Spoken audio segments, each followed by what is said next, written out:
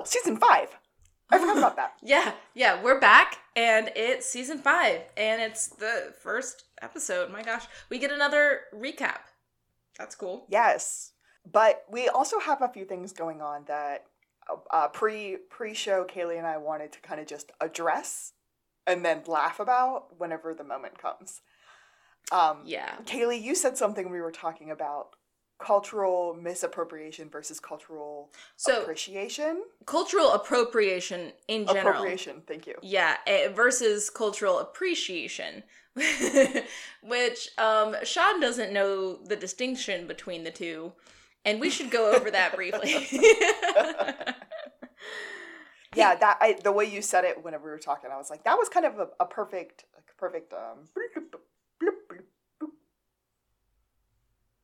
I don't know what to call it. Container? Stratosphere? Okay, go ahead.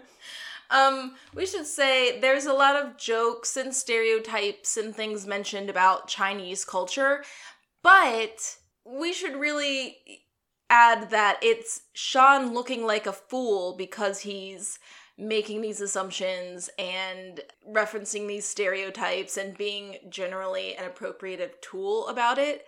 Like, and it's very clear to everyone, I mean, Gus probably especially, that Sean's being a little bit of an idiot here, and that's why it's funny. I think that's why the jokes, for me, still worked. When I started watching this episode, we got a little bit in, and I was like, oh no, this is going to be an episode that we're going to have to, edit a bunch, because there's so much stuff going on. Like really early on, we see this guy, and I immediately wanted to describe him as a ninja, and then I was like, I can't just call him a ninja. Like that's built into me, but I recognize that that's not what I should just be calling somebody. So I was just like, oh no. And then we get to some moments where I kind of thought, this wouldn't fly in 2024. But the more I listened and the more I kind of laughed, I was like, no, they're not making fun of anybody's culture. They're making fun of themselves. For misunderstanding and making assumptions about a culture. I think it still works because, like we said, they're not punching down, and they're the butt of the joke always when they're doing these stupid things. To the point where they start calling themselves out on it, which I'm real excited to get to. Yeah. And I should forewarn you, I start off saying Rich Daddy again in this episode. I did too! But then it changes to Crime Daddy. And we have multiple Rich Daddy Crime Daddies, and I'm so excited. So I had a moment where I was like, we can call him Crazy Rich Asian Daddy. He is crazy rich. Yeah. And then I finally just started calling him Mr. Chang because it was easier that way. Yeah, no, I definitely went from Rich Daddy to Crime Daddy, and I'm here for it. I like that. In that case, shall we start? Because I know you and I both have a lot to talk about this episode. It's showtime.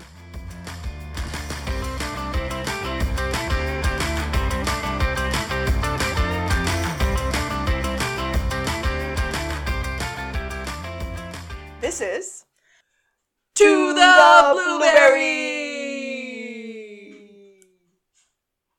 I am Alexis, and I'm a real-life Gus. I'm Kaylee, and I'm a real-life Sean.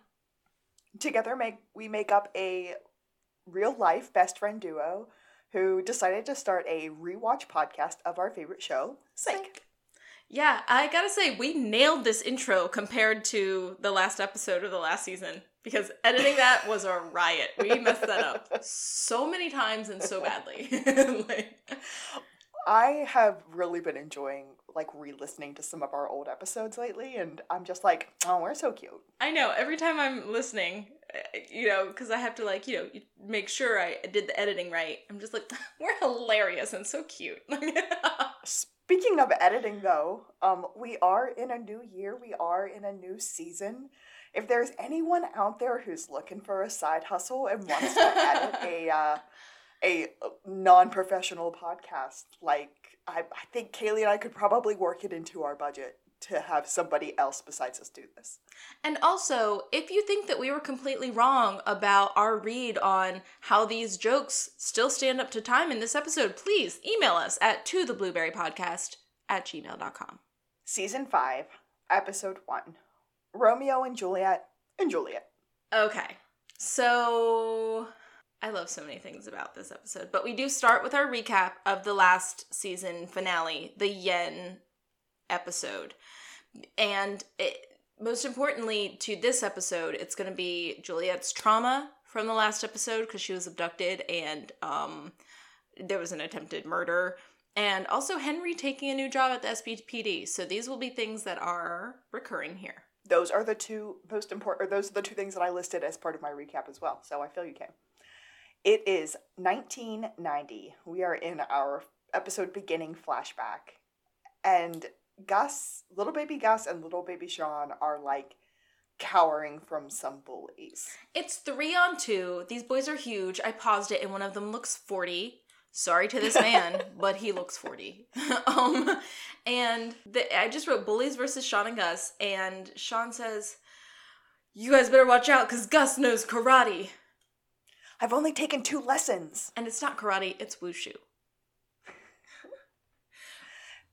Sean's like, that's 2 more than the boys have taken. Yeah, he's like, come on, man. My dad wouldn't even let me take karate. You gotta do this. We don't get any more from that scene, but I like to imagine that the boys got their butts whooped. Well, we hear little baby Gus whimper, and then the bullies are making these knuckle-cracking stances, and then that scene ends.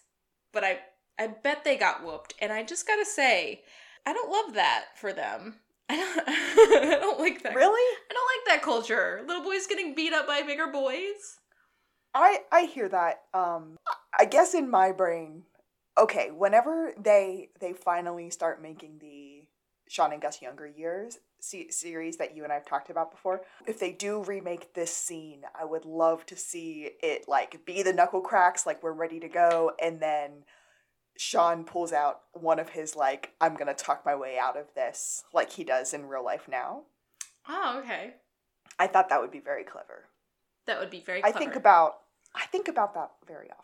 And while he's series. distracting them with nonsense, Gus has flagged down an adult, and the whole thing just gets put to rest. Like, which would be like par for both of them. Well, then we jump to the present here in our episode, and we're at the psych office, and the boys are fighting each other over who's going to have to fire the assistant that they apparently hired. Gus said that Sean should fire him because Sean was the one who wanted an assistant. But he wanted a girl. Gus said, well, no one else would take the job, so this is where we're at. Good cop, bad cop. Yeah, Sean wants good cop, bad cop, and Gus is like, well, who would be bad who? cop? You, obviously. You're the unscrupulous, penny-pinching boss with a chip on his shoulder and mommy issues. I'm the nurturing confidant type who's like, dude, Gus is a jerk, but I've got your back. Together we'll take that sucker down. Gus is like, nope, hard no. They do end up firing their assistant, who we find out in this scene's name is Ken. And we'll meet Ken more throughout the episode. Oh, yeah. And they're like, sorry, dude, business is a lot slower than we expected. And Ken's like, you hired me 4 days ago? Worked slow. Slower than we expected. Yeah, Sean thought it would be booming by now because his dad got a new job at the SBPD and he thought they would reap a benefit from that. And Gus is like, yeah, he assumed. I called this from a mile away. Because it's the exact opposite. I hate to do it, but I do think it's important for us to slide in here that Ken happens to be of Asian descent. Oh, yeah, that is important to the story. If you don't watch the episode and you just listen to our podcast, most of everything else that happens is not going to make any sense if you don't know that, so I'm going to say it. Before we move on to the Santa Barbara Police Department, where Juliet is not at her desk. Yeah, and her nameplate's upside down. Henry, however, is at a desk, and he hates it there. He's also messing with it. At a desk directly across from Lassiter. Yeah, he's messing with the desk alignment, and then Lassiter walks up, and he's suspicious that his desk has been moved. And then he's like, wait a second, Henry, remind me. Who are you in charge of again? Not me. Yeah, he makes that very clear. He just needs to clear the air on that. Henry's only going to be in the office 2 to 3 days a week. They're still hammering that out. Lassiter's happy not to have a Henry boss. All is well. Back at the psych office, same firing trying to happen. Yeah, still firing Ken. Sean is trying to tell Ken that, like, things will get better. There's always going to be more crime. There's just a periodic shortage occurring right this moment. And it kind of ends with a moment of like, well, what have we learned? And Gus says, crime will always trend upwards, and real estate is a sound long-term investment. But mostly crime will pick up. That's a guarantee. And they're still firing Ken. Then we jump to the Chinatown Festival. And I just wrote, I want to go to there. So did we verify, A, that there is actually a Chinatown in Santa Barbara, and B, that there is actually a festival? Did not. Okay, I didn't either. But sometimes I feel like, not sometimes, I often feel like the show makes stuff up a little bit. Oh, for sure. So I'm like, I wonder if this is a real thing. If you leave summer in Santa Barbara and go to Whistler, Canada, it's suddenly ski season somehow. There's a historic section where there was a Chinatown in Japantown, but bad things after World War II. Oh. Can of worms. Okay. So yes, we do believe at this point that the writers made this up. Again, if you happen to know that that is incorrect, reach out to us. We'd love to hear from you. To the blueberrypodcast@gmail.com. At the festival, somebody stops and asks this man for a picture of him and his family, and he calls him Mr. Chang. And then that's kind of when we get the update that it's a festival, and we see this guy come in. He's kind of sneaky, and he flips in like all parkour style. I call him and lands in the flippy hoodie guy. Nice. I call him this a lot. So this very obviously rich family has their bodyguards and a very pretty daughter wearing a shiny silver jacket. And they walk through this gate. And as they walk through this gate, pineapple. Oh, right. I skipped that. Yep. There's a little woven pineapple decoration when the scene cuts to like a new shot of the other side of this gate when they're walking through, and it's like this woven pineapple decoration hanging there right by the camera lens. Yeah, it's very pretty. And then Flippy Hoodie Guy enters. He's like looking around all creepy like and starts following the family. The very pretty daughter girl, who we later find out is named Becky, is kind of falling behind from her family. So my captions said Becky's name is spelled Bekki. Yep, that's what mine said. Okay. All right. I just thought that was a fun way to spell Becky. But yeah, they're being stalked. Becky in the silver jacket. She turns around suddenly when Flippy Hoodie Guy grabs her shoulder or arm, and she gasps, and then she gone. Dad sees that Mr. Chang dad, crazy rich Asian daddy, if you will, sees that the girl is missing and starts screaming at his staff to find my daughter. And they start looking all over the festival. Yeah. Then we get our very full credits. I think the fun fact said this is one of the only season promos that has a full credits. Or like the season starts. Yeah. And these full awesome credits have Chinese writing before they change to the English names of all of our actors. This season of the credits also has a ton of snips from this episode. Yeah, a lot of new stuff from the past season and this season, and a lot of good timing on stuff. You want to run when you can't crawl, and they're army crawling from last season? So good. There's even an episode of when Buzz got exploded in season 2. Yeah. And I was like, Buzz made it into the credits. Was that season 2 or season 3? I don't know. Buzz almost died many times. Anyway, speaking of Buzz. We head to the Santa Barbara Police Department. Sean and Gus walk in, and Buzz is all like, yeah, Juliet's not back yet. Sad faces all around. And then we cut to Chief talking to Rich Daddy. She's like, just let our people do our work, and when we get the ransom call, we'll figure out the next move accordingly. Sean comes in, introduces himself as the psychic, and this is my partner, Jonathan Jacob Jingley Smith. Are you saying that his name is John Jacob Jingleheimer Schmidt? We used to share the name, but I changed my name because all of the people shouting when I went out. Chief says, I didn't recall calling you, Mr. Spencer. This case called me. Collect, says Gus. Sean thinks that's weird because he has Twitter and usually the cases tweet him. which now would be X him? No, nobody's using X. That's failed. Stop trying to make X happen. It's not gonna happen. In comes Henry, and Henry was like, "Oh, Chief, I didn't realize you hired them for the case."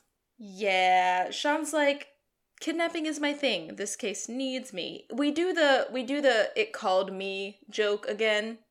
Gus again says, collect. And then Chief Vic says, "Hey, you're the one in charge of consultants. What do you want to do, Henry?" Hard no from Henry. Hard no. Sean calls Henry to an aside and is like, "Listen, what is going on?" Yeah, he says that he's getting, like, it's a freeze out. It's obvious, like, why would Henry leave him off cases? He's had so many opportunities already to hire them. And Henry's like, things are going to change. You've burned bridges here. Have you ever heard of the phrase person non grata? Persona non grata, yeah. He's Persona like, non grata. He's Why are we implying talking that about food? that it's Sean's fault that he did something wrong enough. And Sean's like, excuse you, my results speak for themselves. You just hold me to a different standard. And then he supplies a receipt, which I really, really appreciate. Because they have a yes, huh, back and forth. He says, "Well, then why did you bury my eggs 5 feet deep For Easter. at Easter time?" It's a crime that I wanted to challenge you. It's like, you put them 5 feet deep. Yeah, but it was under loose dirt. Yeah, with a camouflage tarp that was covered in bricks and broken glass. That was the giveaway. Sean's like, excuse you, I was 8 years old. Like, as Sean is walking away, Henry screams, "There's still 2 eggs you haven't found." Sean reasonably says, you are sick. Because that is deranged. Did Madeline not know about this? Like, this is something she socked away and was like, this will be part of the reason I divorce you later. Like, that's unhinged, Henry. Sean and Gus have a walk and talk. Sean's like, "All right, here's the plan. 1, we need to get Henry fired. And 2, we're on the case." And then we're with Buzz again. And Sean is like, so are we finished with Rich Daughter's apartment? And Buzz is like, yeah, they just finished up today. Are you on the case now? Sean's like, define hired. They do get the address and they head to the apartment. And Sean starts looking around and is like, this is not a standard kidnapping. Gus the is apartment like, is way too clean. Yeah. All of the clothes are brand new. Gus thinks maybe It's she's like, just a very organized person. Like, maybe that's just her personality. And then Sean segs out on this, like, what I thought at first was a loose drawer, but it was actually just like a decorative piece on a desk. That wasn't a drawer at all. But it is, though. It's just a secret drawer because there's a compartment that you open to find the lever that opens the drawer. It's, okay, the first thing that popped in my head was like a Chinese puzzle box. But a lot of old Victorian things sort of stole this idea, and like they would have hidden compartments in like big drawing room desks. Yep. It was super national treasure for me. Yeah. Oh, yeah. So we open it and we find something. It is a coin. And it's like in its own little glass case. It's very like well displayed. My notes just say taking it to Popo, not working case. Oh, I don't know what those mean. Gus says, please tell me we're taking this to police. And Gus is like, yup, just not the ones on this case. They take it to City Hall, where Juliet is on temporary reassignment. She has a very sad fake nameplate. Can I just say that? She does. But besides her nameplate, there's like a plaque? What are these things? A plaque with all of the names of the special people that work at City Hall. And the fun fact is that all of the names on that plaque are actually crew members who worked on this episode. We plop the coin case down on the desk and she states unequivocally that she is not interested. So she doesn't want this. He needs to show that to Lassiter. And he goes, but I want you for this. She kind of finally gives in and she's like, it's an old Hong Kong 50-cent piece. Sean says what dynasty? 1978. So not a dynasty. The boys are happy. They think maybe that they've swung Juliet a little bit to be excited about the case because as they walk away, she screams, "One more thing. It's counterfeit." They're walking and talking through City Hall, and Gus is like, so we've got a super smart girl with a secret hiding place for fake money. And here's... In comes Lassie. Lassiter. He is, quote-unquote, there to see the mayor. You know neither one of us believe you, right? He's obviously there to see Juliet. And then we get a whole, celebrities aren't actually dead moment where we talk about Michael Jackson, Lisa Marie, and Elvis. Yeah, so what happens is Lassiter doesn't care what they believe because Sean says we don't believe them. Then Sean says, oh, don't say that in front of guests because he'll start talking about how Michael Jackson is still alive. And Gus is like, what are you talking about? Of course, he learned everything he needed from Lisa Marie. And then we get oh yeah, because Elvis didn't actually die. And Gus is like, I told you, he died 2 years ago. He was working, and I forget where he was working. I didn't write this down. Like a shoe store or something crazy? Yeah. So Is there no end to your gullibility? Conspiracy theories abound, you guys. It makes me very worried for Gus in the times that we live in. Sean fully refuses to engage, and then we go back to Jules' office area, and Lassiter has her surrounded by crime scene photos, like surveillance photos from the festival where Becky was snatched. Juliet's like, I do not want to see them. But then there is a picture of him. Of Flippy hoodie guy. The bad guy. Yep, flippy hoodie guy. And Sean and Gus also see it, and they are like, oh, you also came here to try to lure her back to the case. We are so on the same page. See, it's not just me. You're concerned about her insisting to stay down here. The unreturned phone calls, the ever so slight darkening of the hair. Gus says, I like it. Lassiter hadn't noticed. Juliet just wants to be left alone. But Sean thinks that Lassiter and Sean have once again become so great that they should get Thing 1 and Thing 2 t-shirts. Yeah, they've passed a certain threshold together.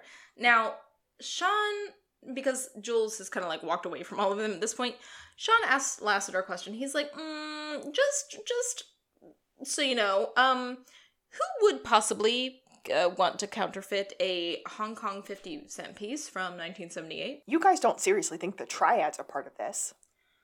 That depends. How would we speak with these triads? Lassie's like, you don't speak with them. Also, there's two. There's the Golden Triads and the Dragon Triads. Like, they're an underground society. There are multiple factions. So the ones that I guess we're dealing with, the big players here in Santa Barbara, are the Golden Triads and the Dragon Triads. And Sean's like, well, generally speaking, just the, like, regular, the medium. The venti. But Gus says, no, that's a large. So not the venti. But just both. Just how would we get in touch? Lassiter is like, stay away. They have been at war for years, and you guys do not want to get in the middle of it. No, they've actually been on the verge of war for years. For years, yes.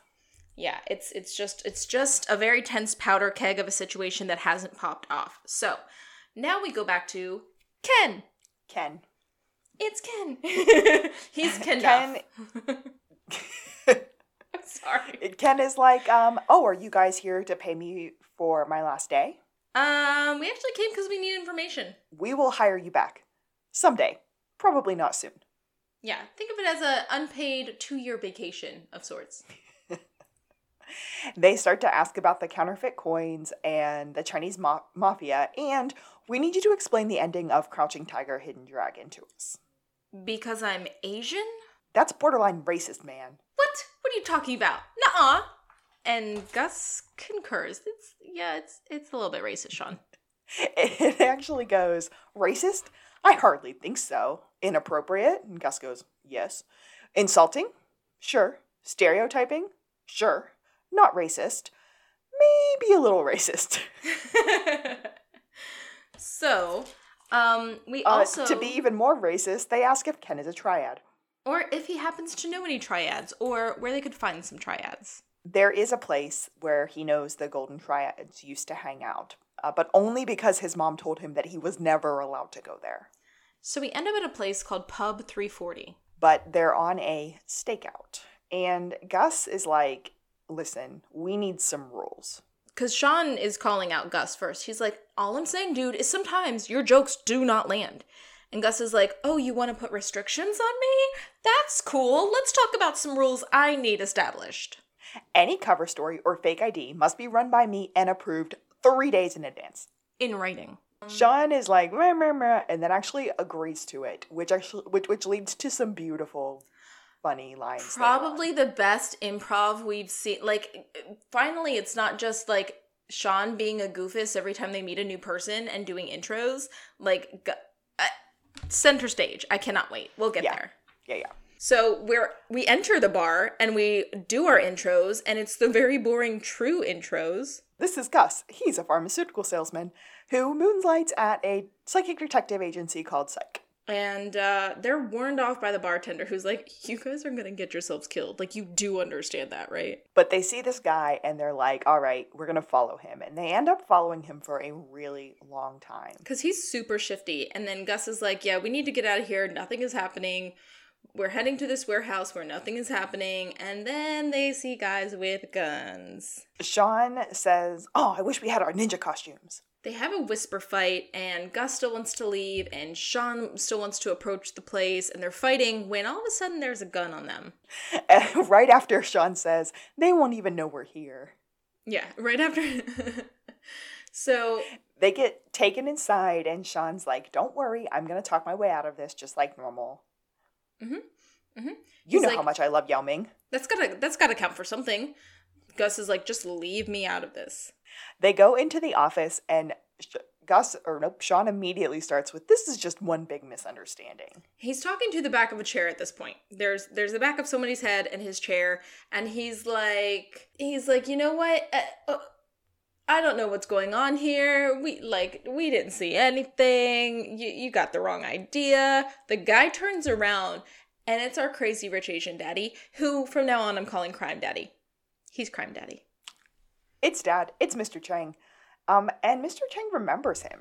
He was like, weren't you that weird psychic guy from the police? And Sean's like, what would you know about this coin? And he shows him the coin that they found in Becky's apartment. He's like, we found this at your daughter's house, and I have the feeling that she's in with some really dangerous people. And Crime Daddy's like, I gave this to my daughter. It's a symbol of our past. Sean is starting to question if Becky is caught up in all this stuff, and Dad's like, no, she is not part of this. Whatever we're doing is not criminal. Whatever you think is going on is not what's going on. And Sean psychs out on a picture of a dragon symbol in like a neon sign. Yeah, because there are guys who have been in this office sifting through photos this whole time. And Sean's like, oh, my bad. This is just a bunch of buddies hanging out, taking long-range surveillance photos, carrying semi-automatic weapons. They get out of there alive. Good job. And we've got our little psychic moment. Right. Because Sean said, I think you might know who took your daughter.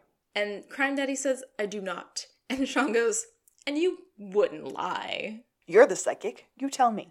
At this point, they're dismissed, but I'm just like, yeah, Sean, because you already know. So we go with Ken, and we're showing him Sean's version of the dragon in the photo that he saw. And he has so many offensive questions. Ending with, dude, my parents run a Best Buy. You do realize that you've asked me to work more for you since I was fired, right? Yes, we do. Have you seen this dragon? Maybe on a wall? Maybe spray painted somewhere in Chinatown? Yeah, at some point, Sean goes, what? And goes in for a fist bump, just soundly denied by Ken. And he's like, cool. So where did you maybe see this spray painted? On the side of a martial arts studio. Like, it takes everything in Ken to get those words out, because he hates that Sean is just going to be so pumped about it. Like. They head back to City Hall once again. To show Juliet the dragon, and she's like, why is there orange chicken sauce all over this? They got some Panda Express on the way over. Yeah, this whole dragon thing has me really craving Panda Express. She points out that they are the dragon triads, and they are the sworn enemies of the golden triads. And Sean's like, well, what would happen if a golden triad person, if a dragon triad person would kidnap a golden triad person? Or someone from the family of a golden triad person. What then? It would start a gang war. She's like, no way that would ever happen. Absolutely not. It'd be beyond suicide to make that move. Lassie is right there all of a sudden. He's like, right, they can't even be seen in each other's territories. Bum, bum, bum. Jules screams, I will have you all banned. Sean and Gus head to that martial arts studio, and Sean wants to be in the class. But the class is for 5-year-old to 8-year-olds. Oh my god. Okay. So this whole scene, this is my favorite scene of the entire episode because Sean cannot introduce Gus as anything other than the truth. He walks in and says, I'm here for class. The guy's like, this class? Sean's like, yeah, I believe it starts in. Guy's like, 5 minutes. Sean's like, right, yes, this one. Dude's like, this is for 5 to 8-year-olds. And Sean's like, uh-huh. And that is what we call... discrimination and ageism. Dude's like, who are you? And Gus introduces himself. Are we ready? Are we ready? I'm his lawyer. A lawyer? Sean goes, yeah, I keep a retainer on call at all times. There's just so much injustice in the world. And the dude is like, cool, I guess I'll see you in court. As we plan to try this case in both civil and criminal courts, I'm going to need your statement from you. And to get the police down here, can I use your phone, or is that only for white people? Nobody said white people. So, so he's like, luckily for that one, I had my hand recorder on. And by the way, I'm now disclosing that this conversation is being recorded. Guy's like, recorded? This is crazy. Gus is like, crazy? You want to know crazy? I sued over 300 businesses last year alone. I sued a hot dog cart and got everything but the wheels and the buns, which I won in the civil case 2 months later. Sean calls for a sidebar at this point, and he's like, I think he gets the point. Gus is like, I can't help it. The words are coming out faster than I can think them. Bring it home. Now, if you don't mind, before I start snapping evidence photos, I'm parched. So would you mind telling me which of these fountains I'm allowed to use? That one. I mean... Oh my god, the doom whistle from Sean. Like, this guy cannot stop stepping in it. So, cut to Sean in the class. He's doing the 8-year-old hi-ya moves, screaming hi-ya while doing it. And he looks over and he sees all of these guys with heavy guns that are looking at him like he's, I don't know, a 40-year-old in an 8-year-old class. I think we're supposed to believe he's a 30-year-old. Okay. But he needs to focus. Yes, the teacher tries to get him to focus. A little kid hits him. It's all good fun. Sean admits in class that he was never allowed to take karate. And the guy's like, this is not karate. Because again, this is Chinese culture and we are learning the way of wushu. Sean gets very, very into it and is feeling very, very empowered by it. He gets crazy eyes. And he thinks he rules after one class. And also that the Dragon Triad office is probably upstairs in this building. But that's not really important. What's really important is he needs $300 for the initiation class. Oh yeah, you signed up for class? These are the bad guys, Sean. Upstairs. They go back to City Hall or we go back to City Hall and we see Chief Vic has brought Juliet a whole lot of paperwork. Well, she's ostensibly there to check in with Juliet and to remind her that there's no shame in taking the time that she needs, but she needs to recognize when the healing ends and the delaying begins. But everyone, okay, correct me if I'm wrong, because early on in the episode, I think Sean says, like, it's been 4 or 5 days and there have been, like, a bunch of cases that Henry's now hired them for, but I think they've given Juliet, like, a week tops to get over this trauma. Like, oh, I thought it had been significantly more than that. But it's never explicitly said. Are we to understand that No. It's been the summer months, like at the summer break or something? So my assumption had been, because what Sean said was that he had 5 chances, that Henry had 5 chances to give them cases. So my assumption had been that it had been 5 weeks because they work a case a week because they happen to be on a television show. Okay. That makes more sense. Because I was like, I'm sorry, is everyone under the impression that a week is enough time for someone to get over? Yeah. Okay. I like that so much better. Thank you. Well, now that she is at the city hall, she has a special assignment to work on, and it is the stoplight safety project, where she needs a deep analysis of all the stoplights and blah blah blah blah blah. And stop and signs. Buzz will be down here soon with the rest. Yeah, is 2 years enough? Because I'm gonna have Buzz bringing the rest down soon. Good luck, O'Hara. Busy work. We cut to the stakeout. The boys are watching, and Sean is like, "This is why Henry never let me take karate. He knew I was too good. I was too dangerous." Gus is just sort of like, Hey, is that a hoodie flippy guy up on the roof there? We see the kidnapper like parkouring his way into the building via a second floor window that happens to be open. And Sean's like, "Dude, I can do that too." Yeah, he says he's really gonna parkour his way up this building like Jackie Chan. And then he succeeds in flipping himself through a window, glass intact, and shattering everything, thus entering the building. Followed by, "We're in!" Oh my god. Okay. Here's the thing, though. We'll talk about this later. Sean gets thrown around and falls through a lot of things. He does a lot of stunty, action-y things in this episode that are quite silly, but he's doing them. We'll follow up on that later. It continues to fail on him, and he continues to think that he can still do it. Like he's still like, "I still have the power." Yeah. Oh yeah, he's still feeling it. So anyway, we creep upstairs, I guess, and we see a guy in the office, and then we find him stealing stuff from a safe, and we see a dragon tattoo on his hand. And then they confront him, and he knocks them both out cold. Yeah. So Sean's like, "Hey man, kidnapper dude, we could do the easy way or the knocked out." Gus is like, "You must be out of your damn knocked out."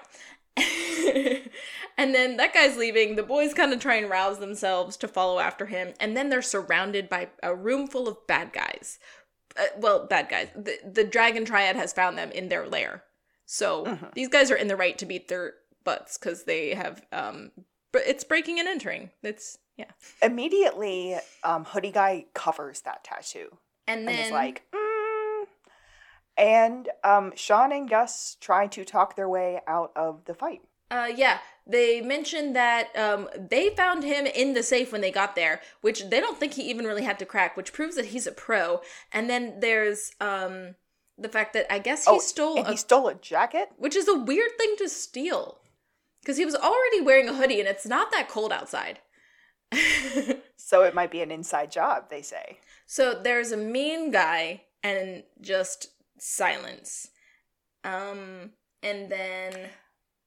The hoodie guy, the kidnapper, beats all three of the thugs by himself, and then Boss Man comes in. Well, I call him Mean Guy.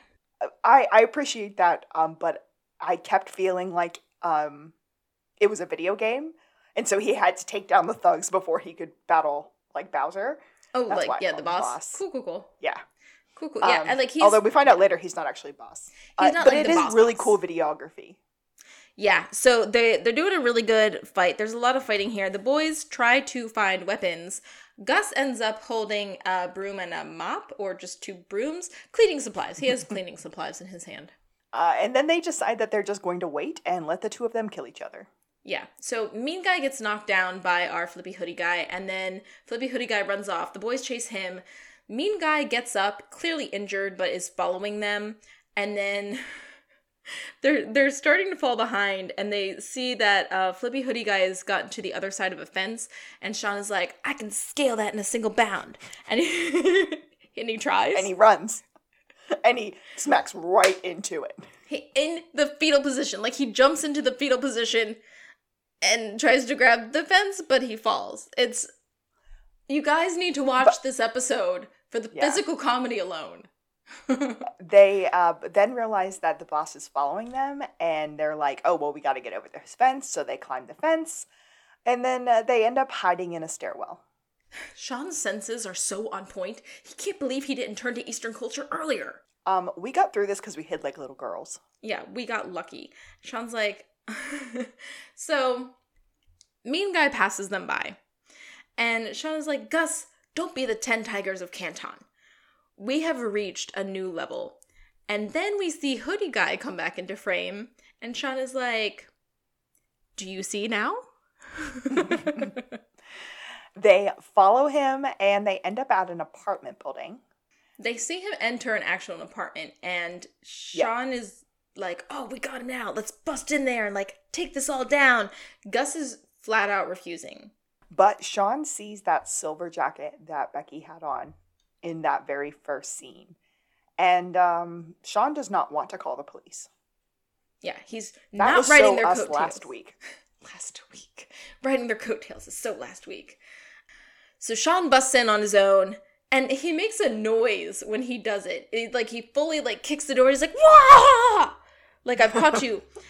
And for two people hiding out, the people he catches kissing do not react as if they are on guard at all. No. The timing's wrong.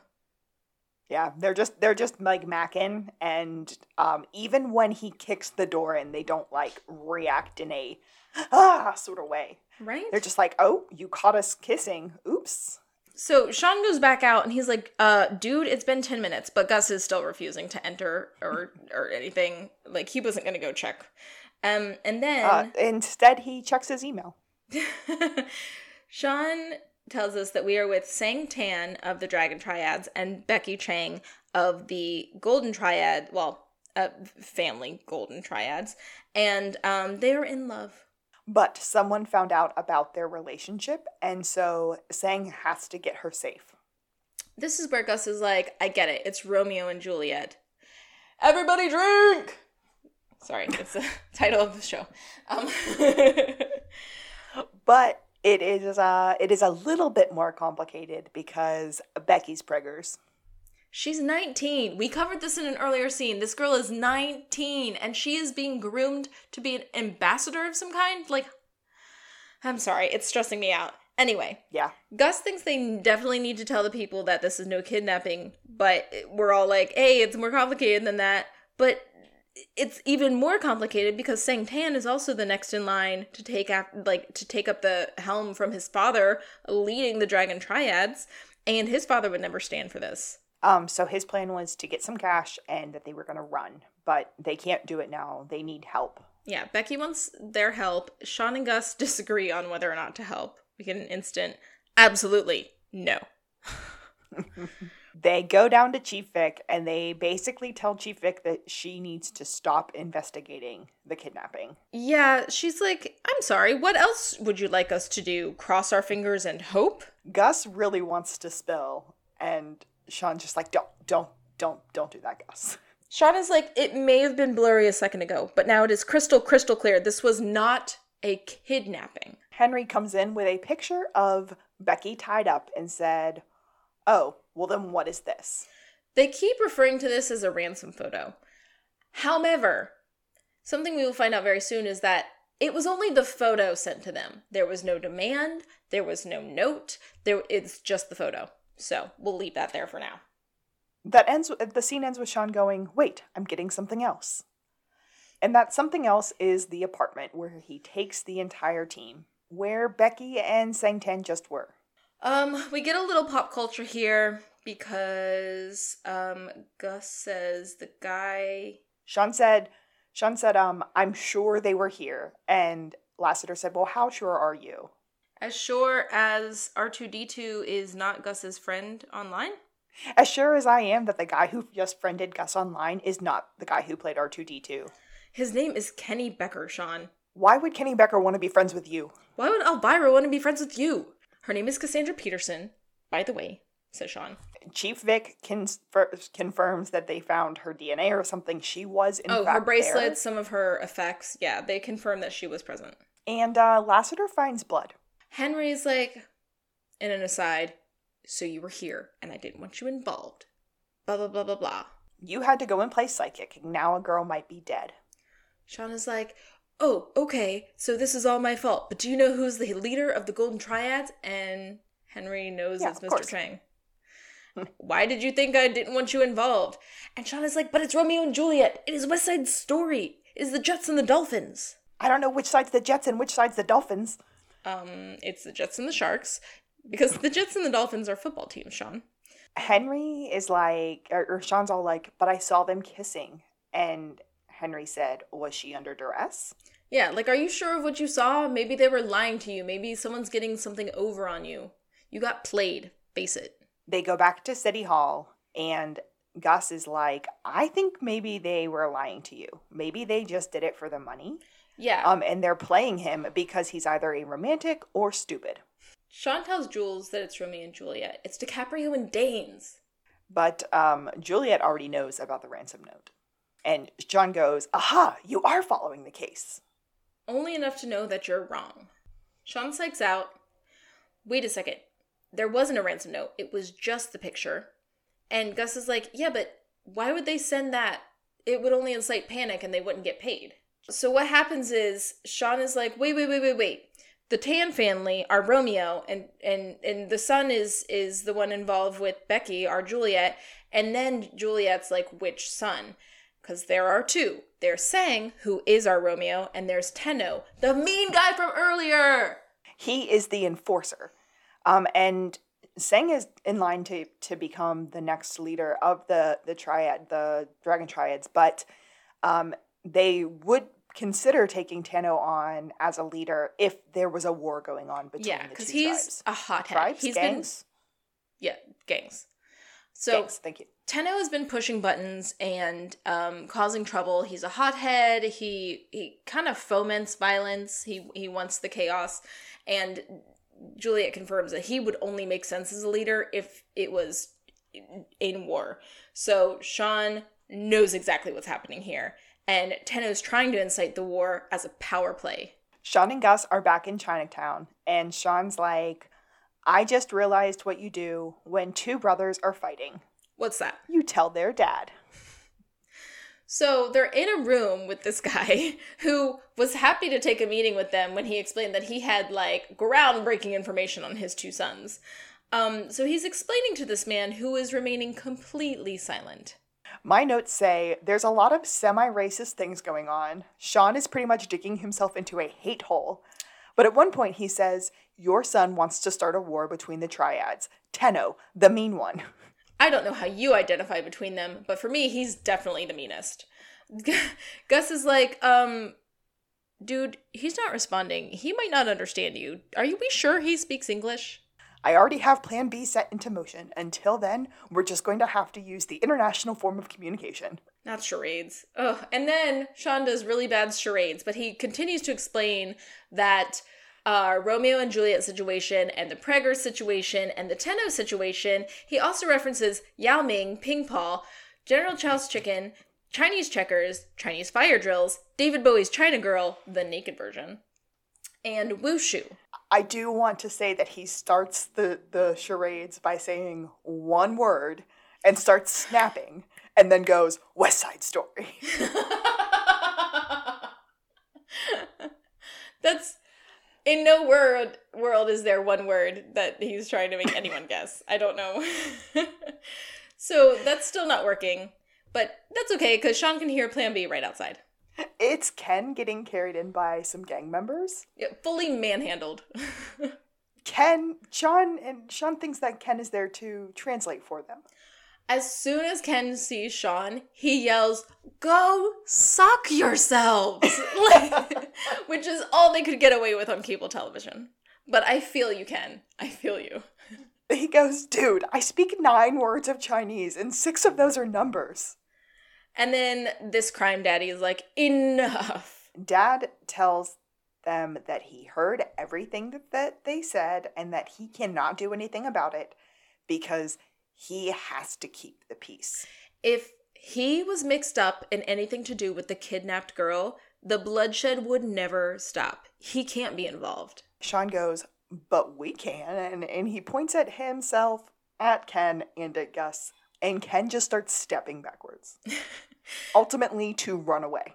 Yeah, and Sean tells Crime Daddy, like, we can stop this. We can stop your son from causing this war, but you have to give up his location. Like, you need to do that. They are in the Blueberry, and Sean is finally calling the police. He's calling for backup, but he's calling Juliet, who tells him he needs to call Lassiter, and Sean just says, nope. There's a nice moment, though, where Sean goes, listen, Juliet, Yin came after me, too. I need you, or I go down alone. Well, with Gus. Or with Gus. You know what I mean. Like, he's trying to tell her, like, I was there, I remember, I was part of it, like, I still need you to be part of this team. And it's a good moment. Yeah. So, Sean and Gus... music is very dramatic, and they're back at the dojo. Yeah, Sean and Gus find Becky and Sang tied up at the dojo, and Becky is awake, and she's like, quick, he's just outside. Sang is fully knocked out, and Gus is, like, struggling to wake him up, and he's not stopping trying to wake him up. So, this is my favorite scene of the entire, the next scene is my favorite scene of the entire show, because of all the things that are about to happen, but I will go on. Sean's like, dude, it doesn't matter if you can get him to wake up. I've got us covered. And Sean is trying to start untying Becky at this point, but he stops to show Gus this pamphlet, which makes me incensed. It's time for the fight because Boss Man is there. And Sean's, in Sean fashion, both thinks he can fight, but also talks his way out of it a little bit. And he goes, I figured it all out. Betrayal, you were so jealous and jealousy. Yes. He's like, jealousy, betrayal. You saw a war as an opportunity for you to take the reins, and you blame your brother, and you'll get your war. And Tenno takes a fight stance after listening to more of this than I expected him to. Sean does the Karate Kid move. The crow pose. Yeah. And he's like, if I execute this correctly, no man can defend it. And the very next shot is Sean getting thrown through another window. This is another big reference because the song that plays over this fight sequence is the Weezer song. I can't think of the title right now. But there's a lot of fighting sequences very much like this in that music video. It's so perfect. The clout that Psych had. My favorite part about this is that Sean continues to think that he can fight back. Gus continues to try to wake up Sang, but also is Sean's hype man the entire time. And so he's just screaming things at Sean, trying to encourage him. And Sean is basically playing bad defense the entire time because he finally realizes he can't do it. So, okay, there's a lot going on here. The fact that Gus is still trying to wake Sang really frustrates me because Becky's right there and she's awake. And no one's calling the actual police and things are popping off. So, Sean is fighting and then he grabs a stick of some kind and he's like, did your teachers ever teach you to fight with a stick? And Tenno's like, he grabs something to fight with. And then Sean ends up dodging the stick, and it's very Matrixy. And the whole time, Gus is going, "Woo, shoe finger, crouching tiger, fist of fury." They're just fighting, and then finally, boss man, brother man, Tenno goes down because Becky kicks him, but he instantly takes Becky down because Sean was already down, and then Sean jumps up and he grabs a fake sword, and then Tenno puts his hand up in surrender. Sean's like, oh, cool. Really? The next thing we see is the camera zoom out, and it's Juliet behind Sean with a gun. Oh, great timing. He just surrendered, Juliet, right before you got here. The entire team is there now, including Henry, and Sean goes up to Henry and said, this never would have happened if you would have let me take karate lessons as a kid. But you knew I had too much potential. And Sean was like, no. You had zero control of your body. I had too much control of my body. So, okay, here's where I want to say, I took karate and different forms of martial arts as a kid multiple times. And my brother was a kid who was crazy, super hyperactive, just like a wild and crazy man. Being in karate and the level of respect that your teacher demands and the control that you learn is probably exactly what a crazy kid like Sean could have benefited from. Because my brother definitely did. Like, it instills not only discipline, but respect. And, like, in a very healthy, like, way. So, Henry's wrong. And he should have let Sean. Like, I think it would have been good for both of them and their relationship. Sean is like, listen, you're still doing it, Dad. I can handle the rough stuff. Henry's like, fine. Put me on more cases. Don't put me in a position to lie for you. And you have to call me before faking a vision or ever putting that hand to your head. You call me first. First, huh? First-ish? And then he just walks past Henry to Juliet, who's been motioning to him. And it's very, very sweet. It's very sweet. This was just the kick in the pants that she needed. She thanks Sean because he was unrelenting and didn't give up. But Sean said, I would never kick you in the pants. And I would also never give up. Should they hug?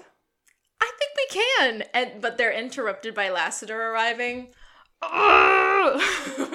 Chief said you were working on a special project. You can work on this too. These are your taxes. Look, it's already helping. Yeah, he's like claiming that her being out of that office is like his doing, and the special project and the busy work. And she's like, yeah, I'm not doing your taxes, and just drops them. Sean and Gus are kind of walking down steps, and Sean said, I feel like my spine is liquid. He also says, Panda Express? Had that last night. Pickup sticks. Had that this morning. PF Chang's? You know that's right. So that's our end, and then we get more Weezer and all the outtakes and bloopers. It's an homage to Jackie Chan because ever since he first came on the scene, when he was very, very young doing action movies, he always plays his fails after a movie because he's doing crazy stuff, and sometimes it doesn't actually work out. Mm-hmm. So Sean... It's hard to describe.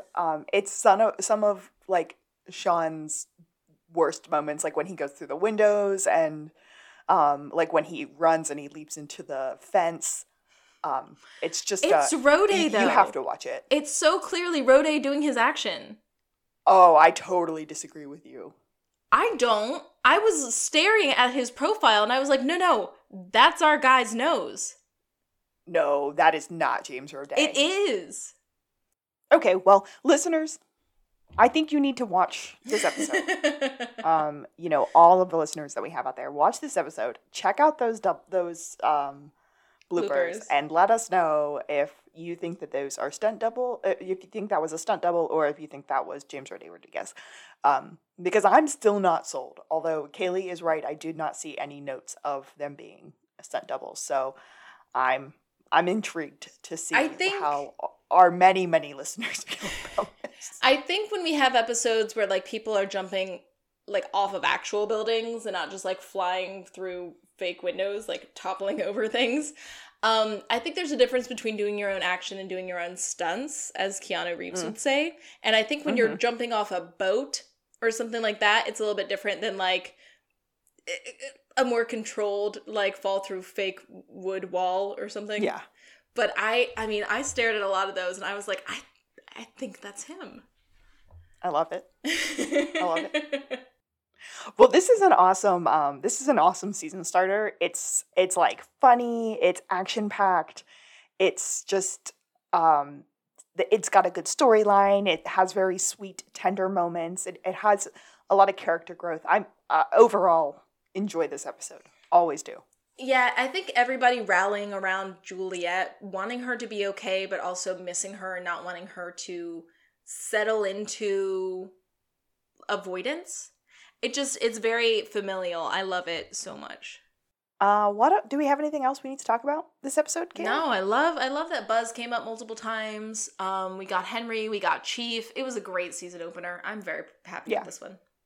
I would have enjoyed some Woody, but all things considered, I understand why we didn't have a Woody. Yeah, oh my gosh, I just said why we didn't have a Woody. We didn't have a dead body. That's good news. That's what I was about. It's where I was going with it, but it didn't happen. So, I'm Alexis. I was waiting to hear if there was any screaming. Then, depending on how bad it sounded, I would go forward from there. And if there was any pleading, that would also be a variable. And I'm Kaylee. You're part Chinese, Sean. You must understand. And this has been To the Blueberry! Psych out.